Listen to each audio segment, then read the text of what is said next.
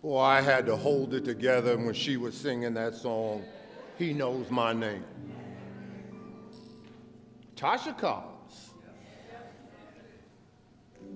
How he walks with me. How he talks to me. He touches me. He knows my name. In other words, I'm recognized with him. You know how powerful that is? You go into a Chick-fil-A, what's the first question they ask you? What is the name on the order? You go ahead and order something off of Amazon, whose name is on the card?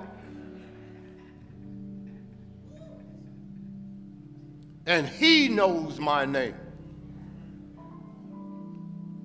Don't play with this.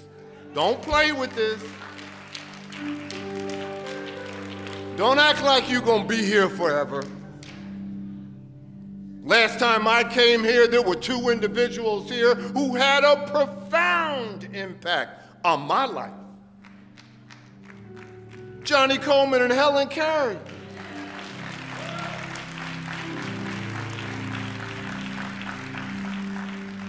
I'm going all over the place with this manuscript, trying to pull everything together and trying to get the mindset. And it wasn't Napoleon Hill, it was Andrew Carnegie who passed that on to Napoleon Hill. Hill didn't know nothing. Hill was a part-time student at Georgetown University. He didn't know anything. And what did Carnegie say? Ain't nothing new about new thought. Man, that's the only thought. And what did he tell Napoleon Hill? He said, I don't care who you are. You were blessed to come here, and you had two envelopes in your hand. One envelope of all the blessings, all the success, all the achievement, if you can just use your mind to a positive direction. On the other hand, the penalty if you don't direct your mind. And here I am in Chicago. There was no Amazon. There was no online. You had one choice and one choice only. Go to B. Dalton's or that was it. And I'm trying to find the books that these folks were reading. So I go to the manager of B. Dalton's bookstore right in downtown Chicago. And I had a shopping list of books. Florence Scovel Shinn. What did Florence Scovel Shinn tell us? Whatever you're looking for is looking for you. Whatever you are looking for is looking for you. It was the bell looking for the phone. It was the tire looking for the car. And it's still applicable today. Still applicable today. Microprocessor invented in what? 1970s? And it was looking for the internet. Joel Goldsmith, Emily Cady, Neville Goddard. So I asked the bookstore manager, I said, well, if you don't have them, who has them? And what did that bookstore manager tell me in the early 1980s? It's only one bookstore I know who would have those titles. I said, who? He said, it's a church out there on Ashland Avenue on the other side of Chicago. As God is my witness. So I got a cab.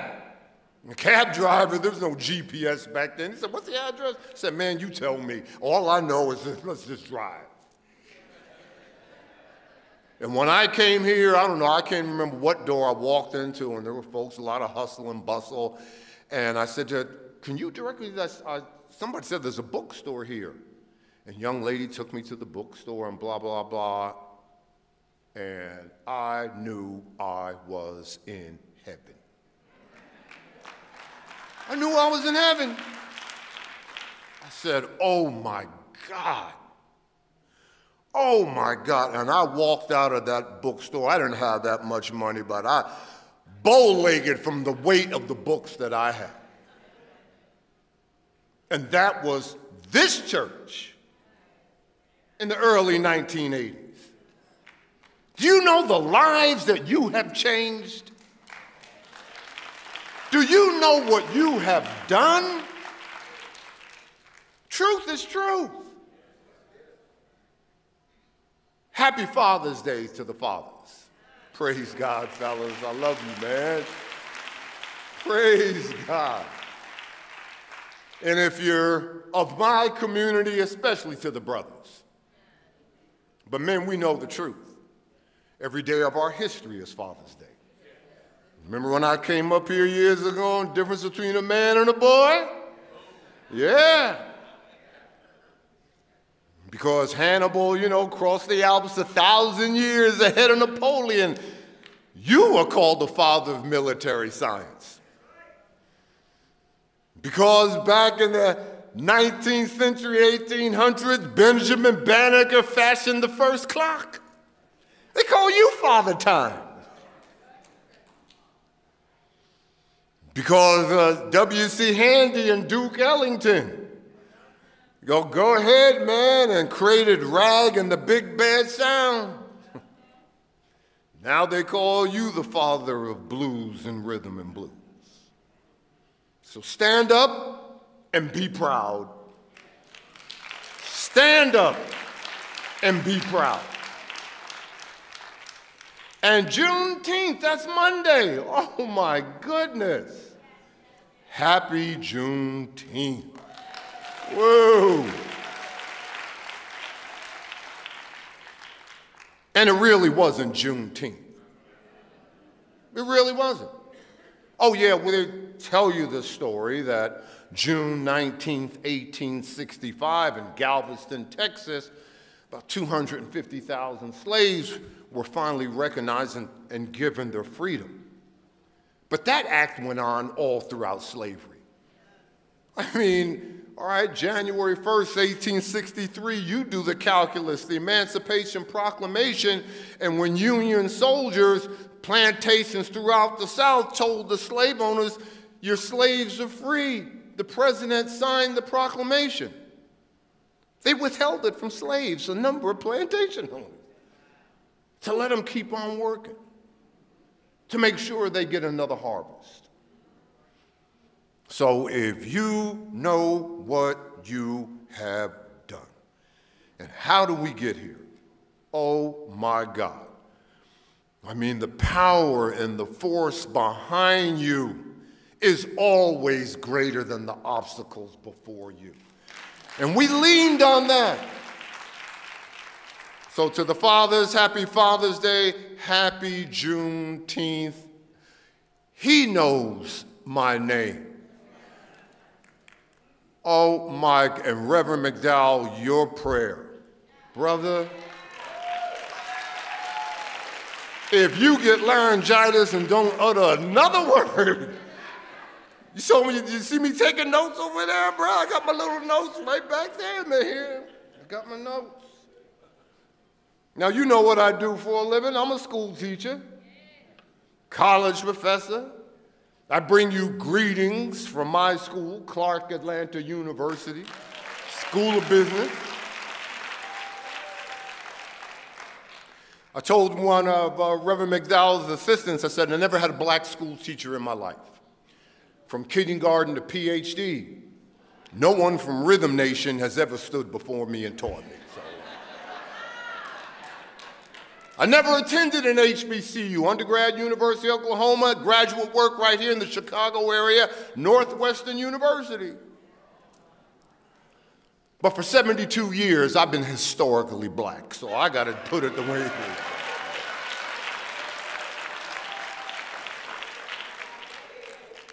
Now, why do I teach at an HBCU?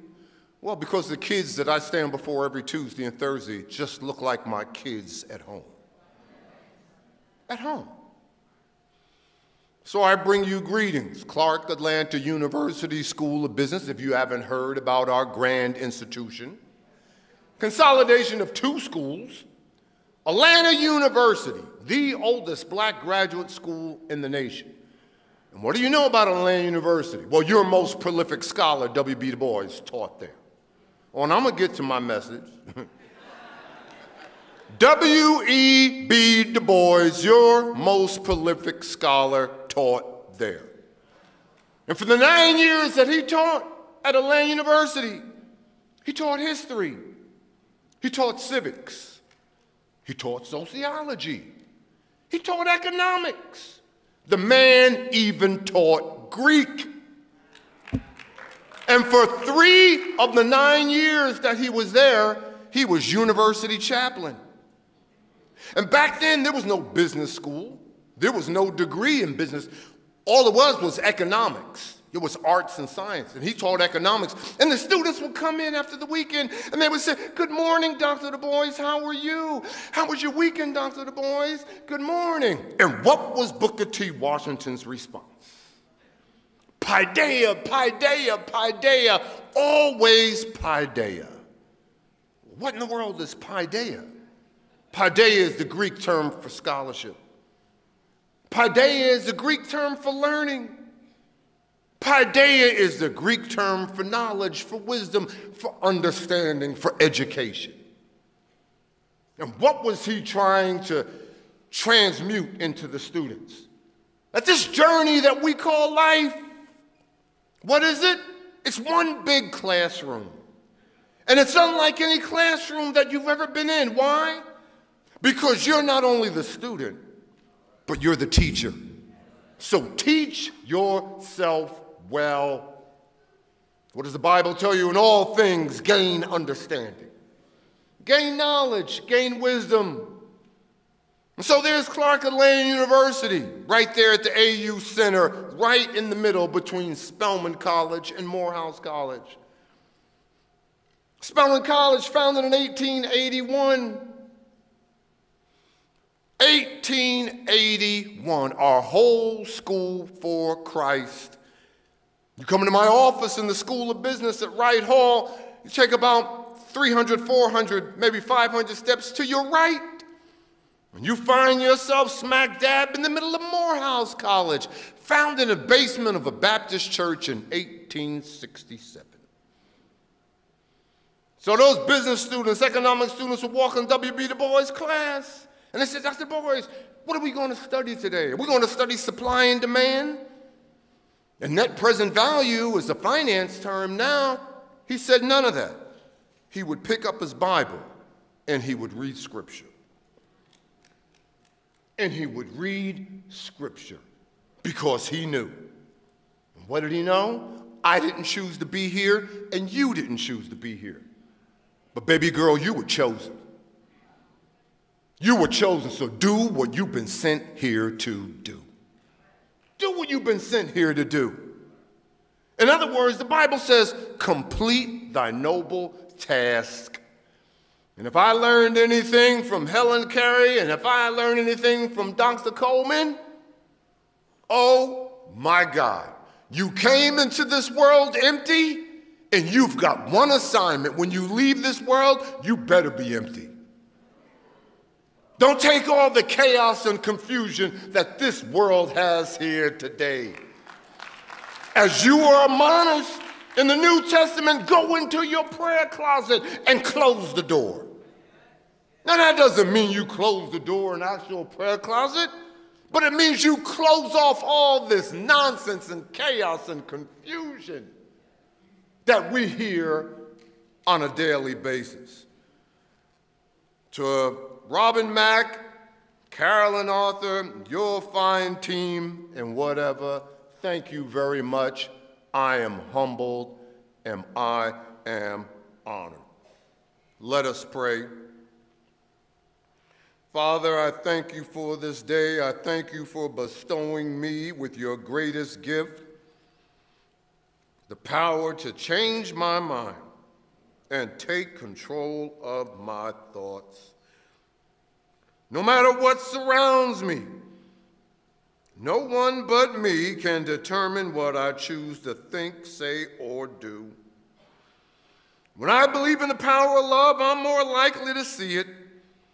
And when I believe in belief over doubt and healing over heartbreak and miracles, I believe I will experience in them.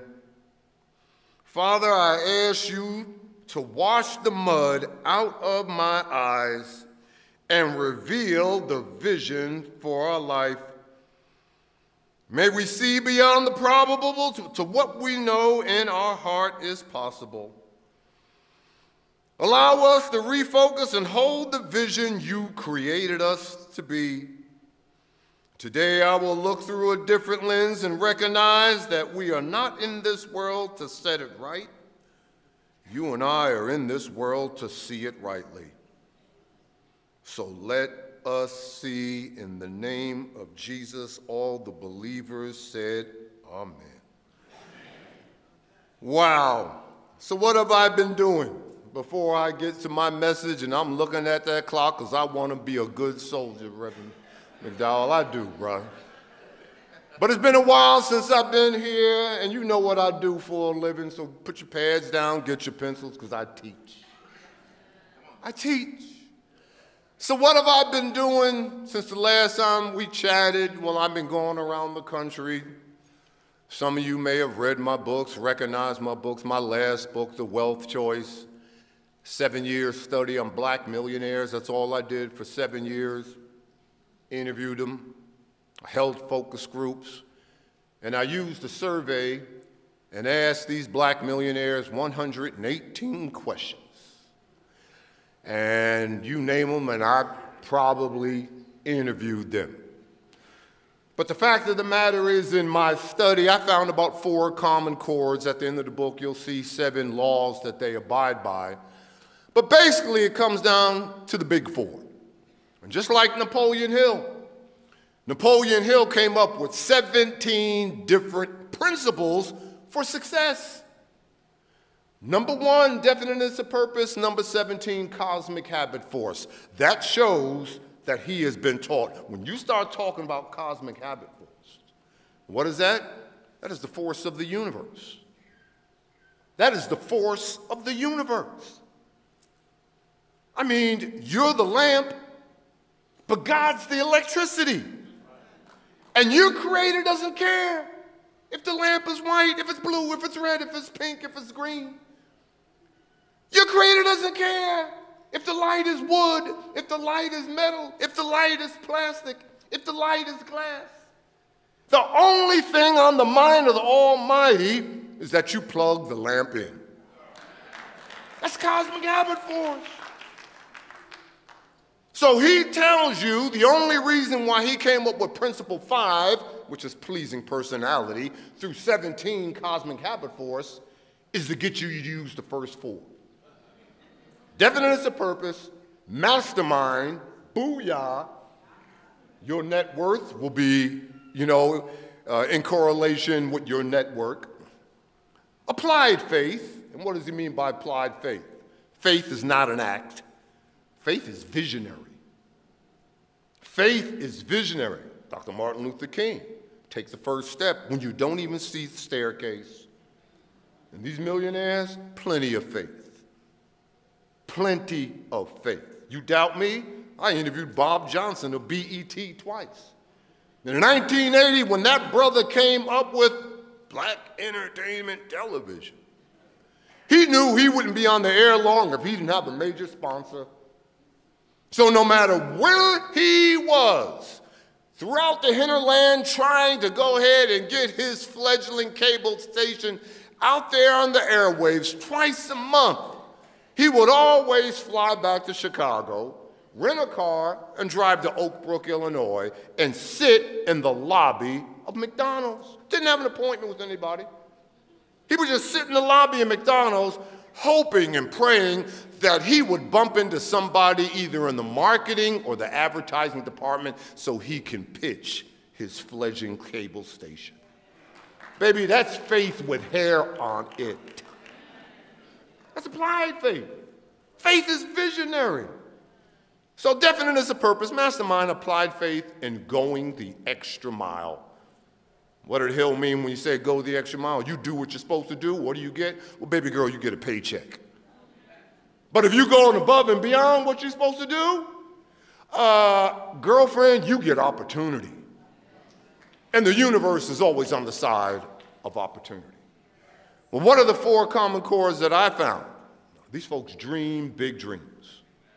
They had a dream, a vision, something they desperately wanted to accomplish in life. Number two, they were inner directed versus outer directed. In other words, they weren't so quick to believe well-meaning friends or family members who said, you can't do this, you can't do that. No, they walked to a beat of a different drummer. They walked to a beat of a different drummer.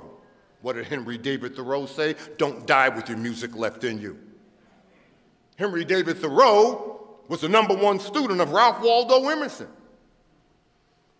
Henry David Thoreau, in his latter years of life, he was incarcerated up in the New England area. Why? Because he refused to pay his income taxes, because he didn't like the way blacks and Native Americans were being treated.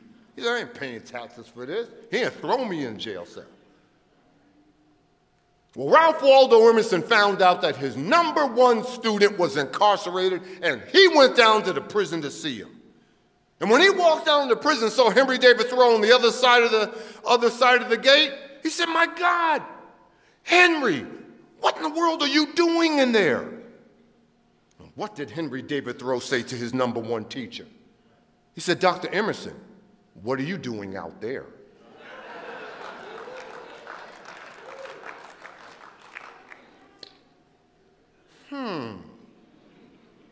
Well, good enough for Henry David Thoreau, good enough for me. I tell my students the same thing as the rapper, Too Short. It's been way too long. Time for the whole world to play this song. When students come in my class, they're going to play my music. They're going to play my music.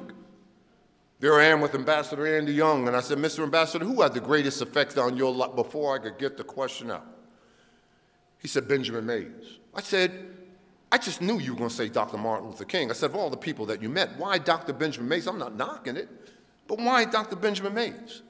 He said, because you can always tell when a student was taking a class at Morehouse from Dr. Benjamin Mays. I said, what do you mean? He said, you can see him running across the quad. See, because Benjamin Mays only had 2 rules in his classroom. Rule #1, he would always correct your English. And there are the juniors and seniors, the hot shot, and I spoke 50 million times over Morehouse. Man, why is this guy correcting my English? That's whack. And Dr. Mays would reply, would you rather have me correct your English or a prospective employer correct your English? See, they're having that problem right now with Generation Z. And I love Generation Z. Come on, man, you guys, man. You never look up from your cell phones, man. No problem, man. I got it. But my exams are not online, okay? So I love Generation Z. But they say Generation Z doesn't know how to communicate. And then #2, Benjamin Mays said, I don't care on the roll book, in the syllabus, in the catalog, class was due to start at 1 o'clock. If he got there at 12:45, that door was closed. On time is late. Late is on time, and early, well, early is fired. Late is fired, excuse me. And he made every student the first assignment, they had to memorize that old poem. And don't you know, I have bumped into Morehouse grads who Benjamin Mays had them recite that poem. I've only just a minute, 60 seconds in it. Force upon me, can't refuse it, didn't seek it, didn't choose it. But I know that I must use it. I'll suffer if I lose it. Pay account if I abuse it. Just a tiny little minute, but my life is in it. Now, what does that have to do with us, CUT? We're not going to be here forever. Time is not running out. What do they say? The average lifespan's, what, 77 now? Women, you're in the 80s. Time is not running out, but your life is. So the critical question, what are you going to do with the rest of life that you have left? Well, let's move on right here. If you'd be so kind to turn to your Bibles. And I hope they put this up on the screen behind me. Let's go to John 9.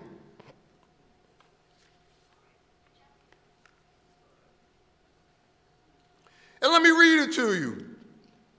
Verse 1 of John 9, and as Jesus passed by, he saw a man who was blind from birth.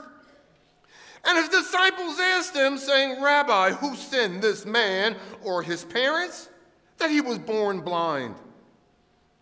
In other words, they're asking him, what was the cause of his blindness? What was the cause of his blindness? And Jesus answered, neither this man nor his parents sinned, but that the works of God should be revealed in him. It was the same thing with the pandemic. Look, I'm an old hack. I'm 72 years old. COVID was my third pandemic. I remember when I was 4 years old, and my mom and dad took me down to the Board of Health in New Jersey to get the polio vaccine. And baby girl, that was a real vaccine. I got the battle scar on that arm. That vaccine had hair on it. That bad boy had teeth in it. No problem, I can handle it. And then, 3 years later, the Board of Health in New Jersey gave my parents a choice. Do you want to bring your child down to the Board of Health again, or do you want your child inoculated into school? And that was for tuberculosis. And my parents opted out, he can go ahead and get the vaccine in school. And I remember the school nurse coming to my class, and back then, again, I'm older than a lot of folks in here, the school nurse was really a nurse. Starched, dressed, white hosiery, big old cloudy shoes and the hat, and we just went. It was really a school nurse. And my wife, unfortunately, we had family members on her side who never got the vaccine, and they transitioned. So that is my third. And then you come to Atlanta. Again, going back to what Jesus said. Everybody wants to know the cause and this, that, and everything. Bruh. Everybody wants to know about poverty. No, let's discuss wealth. Let's discuss abundance. Come on. Sickness is not the absence of health. Health is the absence of sickness. That's what Jesus was trying to tell them. Poverty is not the absence of wealth. Wealth is the absence of poverty. So everybody wants to know the cause. And I tell my students, I said, you come with me to Atlanta at the end of the day, and I can take you to the CDC. And the Center for Disease Control, right behind Emory, they track the top 400 diseases throughout the world every day. Did you know that? They track the top 400. Now you go clear across the world, and you go to the World Health Organization. They don't track the top 400, they track the top 10,000 diseases and afflictions. So I tell my hotshot, know-it-all business students, I said, don't you know, every hour those two health organizations, they track the top 10,400 diseases and afflictions. But here's the good news, students. Not one was created by God. This is what Jesus is telling them right here. Not one was created by God. My students say, well, Dr. Kimbro, if God didn't create those diseases, who did? I said, child, you did. Excuse me, you did. Maybe that's why the Lord blew breath in your lungs. Because everybody knows, research tells us, 50% of all disease is caused to lack of adequate drinking water. Maybe the Lord placed you here so you can go to a far remote area of Bangladesh and dig a well. You don't know. You doubt me? Look at those black communities up there in Flint, Michigan, still dealing with that. Lack of adequate drinking water, and got everything. Going to CVS, Walgreens, and they pick everything off the shelf. You doubt me? Go to Jackson, Mississippi right now. You did. I must work the works of him who sent me while it is this day. The night is coming when no one can work. As long as I am the world, I am the light of the world. And he goes on to say, when he had said these things, he spat on the ground and made clay with the saliva. And he anointed the eyes of the blind man. Go wash in the pool of Siloam, which is translated sent. So he went and washed and came back seeing. Therefore, the neighbors and those who previously had seen that he was blind said, is not this he who sat and begged? Some said, this is he. Others said, he is like him. And he said, I am he. Therefore they said to him, how were your eyes opened? He answered and said, a man called Jesus made clay and anointed my eyes and said to me, go to the pool of Siloam and wash. So I went and washed, and I received sight. Scroll down to verse 24. So they again called the man who was blind and said to him, give God the glory. We know that this man is a sinner. He answered and said, whether he is a sinner or not, I do not know. One thing I do know, that though I was blind, now I see. Now I see. They admonished Jesus for this miracle on the Sabbath. On the Sabbath. And what was his response? The Sabbath was made for man. Man wasn't made for the Sabbath. And do you even know the Sabbath? I mean, the Sabbath for Christians, well, it's Sunday. For Jewish Americans, for Jews, Saturday. Muslims, Friday. I've been all over the world. All over the world, I've interacted with other cultures, other tribes, other people. Some Sabbath is Monday, some Sabbath is Tuesday, some. So what's the Sabbath? The Sabbath is every day. The Sabbath is every day. Every day, what we're being told, every day, take time out to refocus. Take time out. Cut the noise off, cut the chaos, cut the confusion. Take time out to realign. David, with thy rod and thy staff, they comfort me. I and the Father are one. Take time to re-engineer. Take time to recalibrate. Take time out of every day to know who you are. Because when you look at it today, okay, when Mark Zuckerberg came up with Facebook, when Chad Hurley came up with YouTube, when Kevin Systrom came up with Instagram, when Reid Hoffman came up with LinkedIn, when Evan Spiegel came up with Snapchat, when Jack Dorsey came up with Twitter, they didn't come up with those social media platforms so you and I can just go crazy and just gossip all day. They came up with those social media platforms for you and I to change the world. For you and I to change the world. CUT, please say it with me. He anointed my eyes. 1, 2, 3. One more time. When I was a young child, my mother told me, if you want to be great and successful, you must walk hand in hand, side by side, with great and successful people. Thank God, Mother. And who would know better than her? My mother was a nanny. My mother was a nanny. She took care of wealthy white children. Though we weren't wealthy, we weren't affluent, we were barely lower middle class. If you took my mother and my father's paycheck and put it together over the time of their life on this earth, you wouldn't get close to, what, $10,000 a year? But she knew a little bit about wealth because she saw it on a daily basis. Though we were far from wealthy and affluent, my mother, in her best version, tried to anoint my eyes.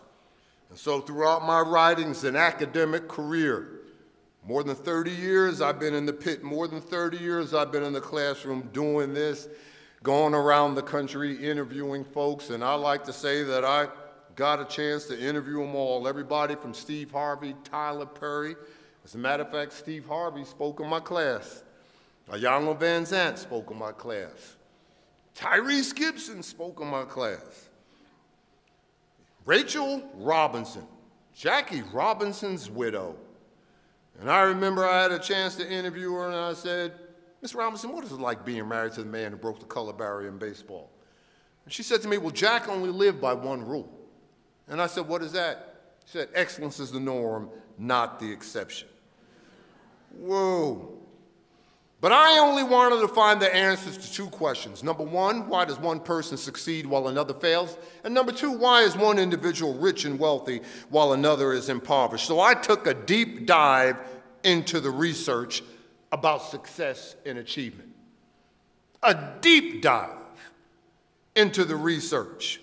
And I discovered a few key insights about success and achievement. And it's time for us as humans to be honest with ourselves.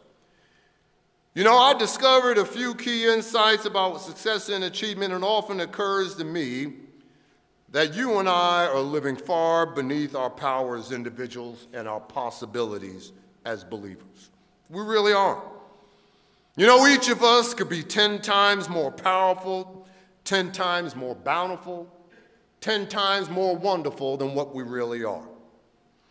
We could be 10 times more happy, more free, more active, more alive, more alert, more spiritual, more faithful, more loving, more giving, more Christ-like, more God-like than what we are. The fact of the matter is, studies have revealed that we use less than 10% of our brain capacity. And furthermore, we use less than 10% of our spiritual capacity. And the other 80% goes unused and unfulfilled. And ironically, when Napoleon Hill was writing his final book at the time of his death, his transition, which became Think and Grow Rich, a Black Choice, there was another theory going on at the same time at the University of Pennsylvania. A psychologist, a professor at the University of Pennsylvania came up with a theory called learned helplessness. What in the world is learned helplessness? Well, it's a negative state of mind in which an individual believes that he or she has no control over their life, no control over the outcomes, no control over the conditions of their life. The self-esteem is low or non-existent.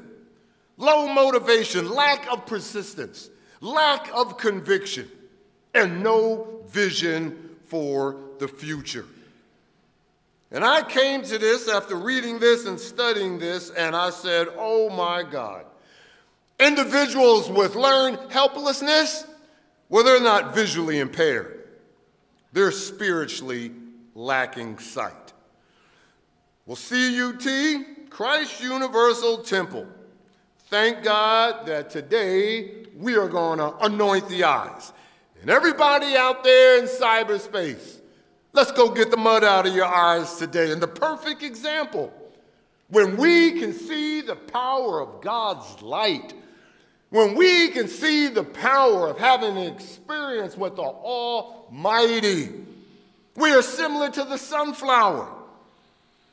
When a sunflower is exposed to the brilliant rays of the beaming sun, that flower opens up beautifully. It is a beautiful plant when exposed to the sun. But when the sunflower goes down and the sunflower can no longer see the sun, it closes up and dries up. Well, so it is with us at UT. As long as we can see and know and pursue the divine vision, Florence Scoville Shin, and live within the sunlight of God's Spirit, all of our possibilities are open. All of our channels are free. All of our powers are wondrously alive. Our minds are activated, accentuated, elevated, and we can live and walk in the light and the power that streams to us and through us. But when we walk in the shadows of dismal doubt, damp denial, dumb disbelief, depressing despair, we droop and drop. Our possibilities are closed. Our channels are clogged. Our powers are diminished.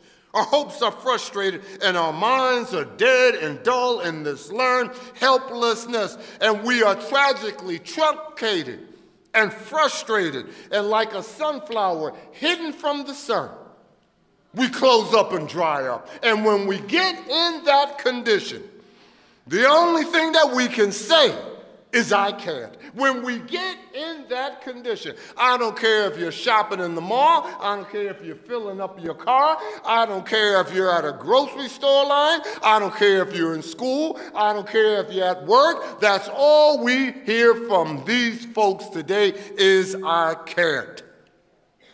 Well, who taught you that? I can't pray, I can't tithe my money, I can't listen to my pastor, I can't stay in church till the service is over, I can't find a job, I can't finish school, I can't go to college, I can't pass my classes, I can't stand my boss, I can't take all this racism, I can't stop drinking, I can't stop smoking, I can't lose this weight, I can't love my wife, I can't honor my husband. You know what? I can't even communicate with my kids. I can't.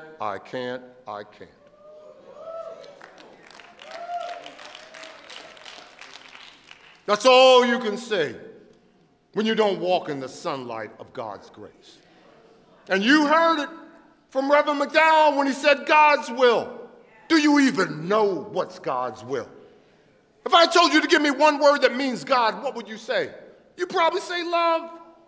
Well, God is love, right? And what is will? Will is thought. So what is God's will? Think love. Think love. Mary Baker Eddy, perfect love will cast out any burden. Think love. The Ten Commandments, look, the Bible's a very old book. Here it is right here, but it's still ahead of its time. The Ten Commandments weren't written to punish you. The Sabbath's not here for man, man's for the Sabbath. Sabbath. The Ten Commandments aren't here to punish you. The Ten Commandments are written to protect you. And look how many folks today, because of I can't even get past the first commandment. I'm the Lord your God, and you will have no gods before me. Well, if you're telling me that God is love, what do you love before God? Oh, girl, I love those shoes. You got some clowns walking around, not going to mention anything. They love their guns before God. Kimbro, I love that suit. No, you don't love anything, can't love you back. God's love. That's all you hear from folks. So class is in session. We need to abandon this learned hopelessness. Well, thank God that we have a creator who can not only see down the street, he can see around the corner. Thank God that we've got a creator who has 20/20 sight. 2 days before I was about to go ahead and come down here, come up to Christ Universal Temple, there I am, and I love this movie. I love it. And I know, hey man, they got the flaws and all this, that, and everything. And that's King Richard. King Richard is an excellent example of a divine vision, of anointed eyes. And it's a story of Richard Williams and how he came up with a 78-page plan for his daughters. He had a divine vision. Now I know, he's got issues, and everybody knows Will Smith got issues. But who doesn't have issues? Who doesn't have issues? What were you told in Matthew? I mean, you're looking for the speck in your neighbor's eye and you can't see the mote in yours. Who doesn't have issues? But just focus on the anointed eyes, the divine vision. So he came up with this plan, and the plan really wasn't, the end game really wasn't tennis. It was their academic scholarship. And both of them were excellent students. He had a couple of other daughters that were valedictorians in their high school class. So he knew what he was on. And the toughest thing when you got a divine vision for your life, when you can see from a distance what others can't see up close, the toughest thing in the world that you can do is to convey your dream, your vision to a non-believer. And that's what that movie was about. If you don't want to watch that movie, go watch Air. The same thing. That representative from Nike trying to convince even Nike what they had their hands on if they just selected Michael Jordan. Why? He had a divine vision for them. Their eyes were anointed. And all throughout my research of anointed eyes, man, I just look at some. I remember, man, the interview that I had with Steve Harvey. I had a 2-hour interview with this man, and he said, well, just come to my office. I'll give you all the time you want. So gracious, so loving. And so I go into his office, talk about anointed eyes. And a lot of folks don't realize the story behind this man. But the story was about his mother who had a divine vision for her son. So I go into his office, administrative assistant grabs me by the elbow and says, Dr. Mom, take you back to his office. Oh, my God. You should see the size of his office when he had his office in Buckhead, Atlanta. You should see the size of it. And in his office, he had 55-inch flat screen TVs around all 4 walls of his office. And what was he doing? He wasn't watching video games. He wasn't watching music videos. He wasn't watching infomercials, whatever. What was coming off those flat screen TVs? His goals in every area of his life. So the goal that's right in front of me is to earn $250 million by X amount of months. So his administrative assistant comes back and says, Dr. Kimbro, Steve is wrapping up a meeting. He's running a little late. Do you want anything? Water, Coca-Cola? I said, no, I'm fine. We apologize. Steve really looking forward to this interview and blah, blah, blah. And I said, well, one thing you can do for me before you go, I feel like I'm a fly in the wall. Should my eyes see some of this? This looks like, personal information. Man, that's nowhere. And I said, how doable are these goals? She said, what do you mean? I said, I guess this looks like one of his wealth goals right here. $250 million in, 36 months? She waved me off. She said, if he doesn't do that in 36 months, he's going to do it in 48 months. And that's before he had the game show. And that's before he had his daytime TV show. But Steve Harvey wouldn't be Steve Harvey if it weren't for his mother. Because they had career day in the 4th grade at his school. Career day. And every student had to walk to the front of the class and announce to the classmates what they're going to be when they grow up. Little Johnny comes up, I'm going to be a fireman. Little Susie come up, I'm going to be a nurse. Okay, Steve, it's your turn. He steps up, I'm going to be on TV. Teacher looked back and said, Steve, you're always cutting up in class. This is a serious exercise. Tell your classmates what you're really going to do. I'm going to be on TV. Steve, I will not have any of that. No, I really am going to. Steve, Monday, I want you to think about this over the weekend. Monday, I'm going to call on you, and you're going to come up, and you're going to tell your classmates what you're really going to do for a living. He went home and told his mother what transpired in school. And what did his mother do? Anointed eyes. Anointed eyes. Gave him a legal sheet of paper, told him to go to his room and write his life goals on that sheet of paper. Look at it first thing in the morning. As soon as he gets up, looks at it last thing the night before he goes to bed. He wouldn't be Steve Harvey if it wasn't for that. Good enough for Steve Harvey? Good enough for his 2 boys. He had twin sons, attended Morehouse. And what did he force his boys to do? I don't care if they had the text, I don't care if they had the tweet, I don't care if they had the email, I don't care if they had the call, but as soon as they wake up in the morning, they had to contact their father and tell him what they're going to do, what goals they had set for that day. At 6 o'clock in the evening, I don't care if you had the text, tweet, do whatever you got to do, contact your father and tell him what you accomplished that day. That's anointed eyes. That is the true vision for our life. That is the true vision of where we are going and what we have been sent here to do. And it's not about how rich, how wealthy, how abundant, how affluent. As a matter of fact, my books are not about wealth. My books are not about money. My books are not about affluence. My books are about faith and courage. Faith and courage. And you want a deeper understanding of the Almighty, the force that is within you, then chase your dreams. Believe in yourself when no one else will. Develop a huge vision for your life. And if you don't know, the Almighty will tell you. How? We communicate to God through prayer. He communicates to us through intuition. And the only way that you're going to understand as I close this feeble message out is to live in the moment.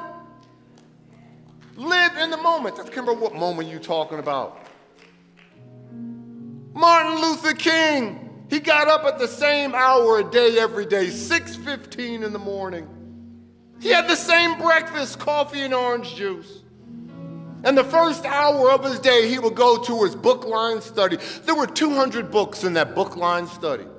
And what would he do? Prayer and devotion. Prayer and devotion. And before he took his final sleep in Memphis, when that 39-year-old head hit that pillow the night before his transition, what was the last thing he did? Prayer and devotion. What are you talking about? Living life between two prayers. Living life between two prayers. Now, I told you the story about W.B. Du Bois, and we're going to close it out with this. If Du Bois can read scripture to his students, what do I do the first day of class? The first day of class, my hot shop business students rolling in there. And they think they're going to get my syllabus. No, you don't get my syllabus. I give you something a little bit more important than my syllabus.